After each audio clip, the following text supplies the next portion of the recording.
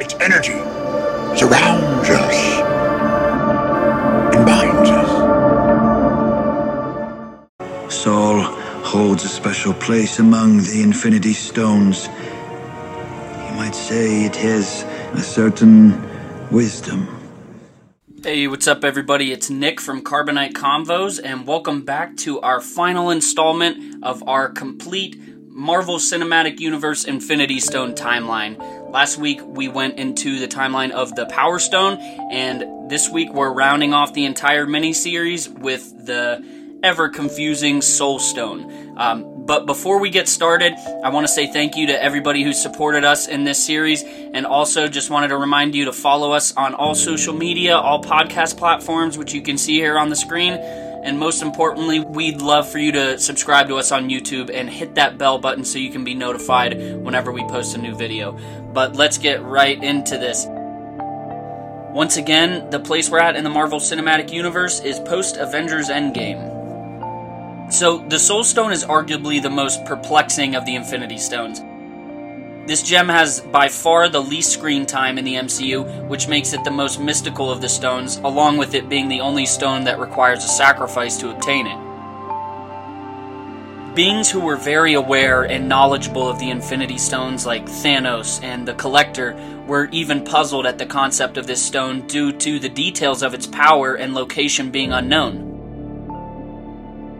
The earliest known mention or use of the Soul Stone was its creation by the cosmic entities, along with the other 5 gems. It was created as one of the 6 singularities that existed before the universe itself, and it's unknown if the stone was immediately placed on the planet Vormir, but this planet is the only known place where the Soul Stone had ever been stored. In 1945, at the end of Captain America, the First Avenger, after holding the Tesseract for the first time, we see the Red Skull beam up into space, which was presumably his death. Fast forward to the 2018 Avengers Infinity War, we see that when he grasped the Tesseract, he didn't die, but he was actually transported to Vormir, where he was cursed with watching over the Soul Stone and guiding anybody looking for it. From this point on, he was then known as the Stonekeeper and was unable to ever leave the planet.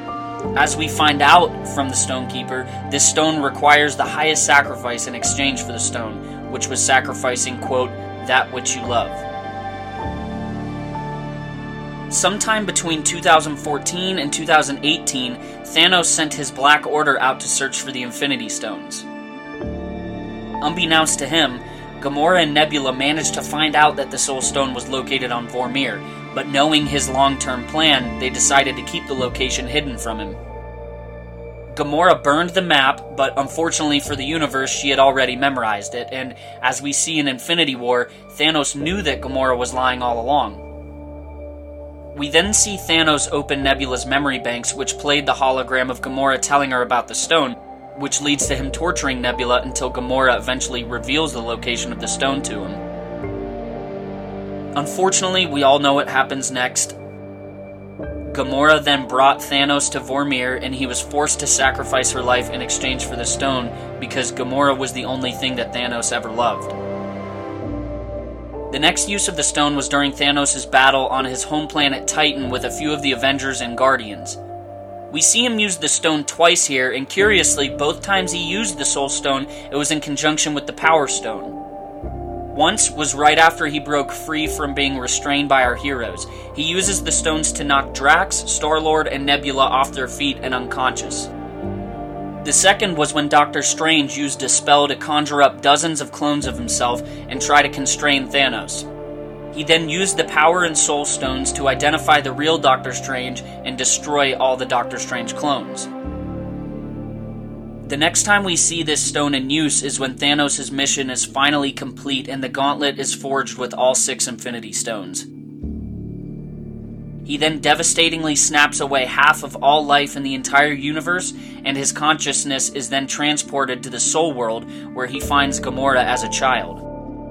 This scene was very confusing to a lot of people because we didn't know if this was a physical place or something a lot more mystical.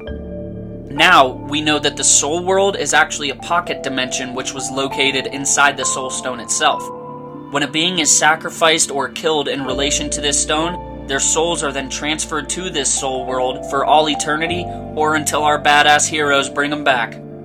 Fast forward to 2019's Avengers Endgame, we know that Thanos used the stones to destroy the stones a few weeks after his infamous snap. From here, in 2023, the Time Heist plan was devised, which sent Black Widow and Hawkeye back to 2014 to retrieve the Soul Stone. Like his encounter with Thanos and Gamora, the Stonekeeper told the same truth to Natasha and Clint. They had a slight disagreement as to who would sacrifice their life, but after a short battle between the two Avengers, we see Natasha ultimately being the one sacrificing her life so Clint can bring the stone back to the present.